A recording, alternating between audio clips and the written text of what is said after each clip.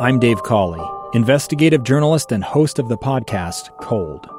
Don't miss Cold's new Season 3, where I look into the unsolved disappearance of Sheree Warren, a woman last seen leaving her job at a Salt Lake City office in 1985. Police cast suspicion on Sheree's estranged husband and boyfriend, but never made any arrests or recovered Sheree's remains. Find Cold Season 3, The Search for Sheree, anywhere you get your podcasts. Good morning. KSL News Time is 8 o'clock. This is Utah's Morning News. I'm Tim Hughes. And I'm Amanda Dixon. KSL's top story this hour. The family of the man shot and killed by Farmington police released a statement overnight, and they're extremely upset with police. The family says they learned about the son, Chase Allen's death, from the media. KSL News Radio's Adam Small is live with more. Adam? Amanda, guys, the family didn't mince words in a statement to KSL, and it claimed they weren't even given standard next of kin notification from police when Chase died, and went on to call the officers who shot Chase murderers. Farmington Police Chief Eric Johnson says they pulled him over outside the Farmington post office because he didn't have plates on his car. Moments later, that officer called for other units to come assist him, and a short time after that, the officer called out over the radio that shots had been fired. There are still a lot of unanswered questions in this case, like what caused the situation to escalate so much during the stop. Police claim Allen was not compliant and shots were fired around the time they were trying to remove him from that car. Reporting live, Adam Small, KSL News Radio. We have another developing story this morning. A man in West Valley City is dead after crashing his vehicle, and at some point he was shot.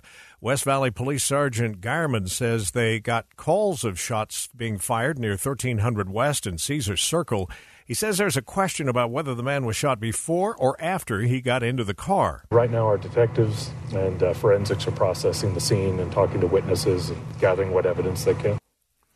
Sergeant Geierman says officers started life-saving efforts until fire crews got there and took the man to the hospital where he was pronounced dead. Outrage at a Cedar City Council meeting following the arrest of an online student suspected of taking a gun to school. KSL TV's Matt Rascone reports the city's police chief and mayor started the meeting by praising the way officers handled the situation. This happened perfectly. No one else was celebrating. I am very, very livid that it was not taken seriously. An hour later, the officer learned the same teen had returned to the parking lot and assaulted a different student. How dare you risk the lives of these children while you figure out if this is a credible threat? In the meantime, while you did that, that kid came back and assaulted somebody. The school didn't go on lockdown until around 1 p.m. the next day, when officers arrested the suspect at his nearby home. Matt says many parents didn't learn of the incident on Monday until Tuesday evening. The Granite School District has a unique new way of protecting students. They've hired the state's first gun-sniffing canine police officer. We have used them for various investigations and to help secure our schools and our campuses. So we have used them in investigations where there might have been an anonymous tip or the threat of gun violence that was maybe reported with the Safe UT app. District spokesperson Matt Sampson tells KSL TV the canine named Bolt was used when shots were fired in the parking lot of a Taylorsville high school. He says they're hoping that by knowing the officers are available, it will make people hesitant to take a gun to school. KSL's top national story is developing news. Sentencing is now underway for disgraced South Carolina attorney Alex Murdaugh. South Carolina Circuit Court Judge Clifton Newman says this has been one of the most troubling cases he has dealt with.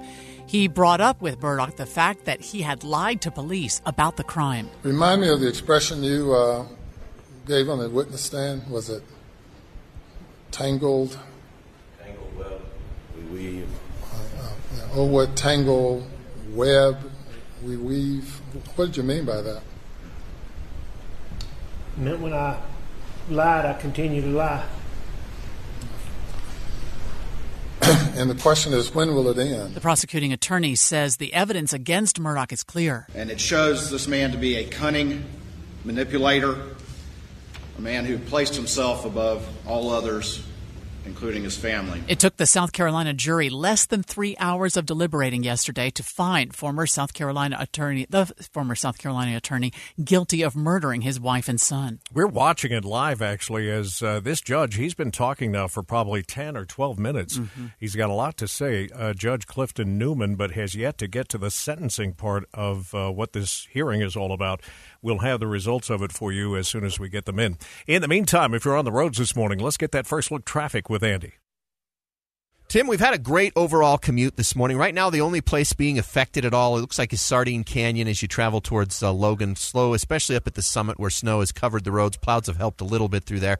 But down in the valleys, it's been dry, excellent. A little bit heavy traffic in Kaysville right now. It's about all you'll see on I-15 that could slow you down between Ogden and Provo. I'm Andy Farnsworth in the KSL Traffic Center. The BYU Cougars have had an up-and-down basketball season this year, but Coach Mark Pope says they're going to see if they can come up with some magic in the West Coast Conference basketball tournament starting tonight. Right now we have a team that is been really tested, and we've had some success and some setbacks, and there's no fear on this team, and there's a whole lot of hunger. And so we're going to go take a huge swing at this in Vegas. Let's see what happens. The Cougars will face the Portland Pilots with the tip at 7 o'clock tonight. Pre-game starts here on KSL News Radio at 6. Talk about roller coasters. The third-ranked Utah women's basketball team played their opening round of the Pac-12 basketball tournament last night and were upset by Washington State after the Cougars went on a 14-point run in the third quarter. The Utes have been discussed as a possible number one seed in the NCAA tournament, and now they wait until Selection Sunday, coming up on March 12th, to find out. Next Saturday, Utahns will have a chance to get up close and personal with the Stanley Cup trophy. The deal includes a 1-hour experience for the Stanley Cup on the day the trophy turns 131 years old. The Utah Grizzlies are sponsoring the event ahead of their game against the Kansas City Mavericks. 300 spots are open between 9 a.m. and 1:55 p.m. That's again next Saturday, March 11th. KSL Sports reports the trophies making its way to Utah after the Grizzlies' NHL affiliate, Colorado Avalanche, won the Cup in 2022. Mark Jackson, KSL News Radio.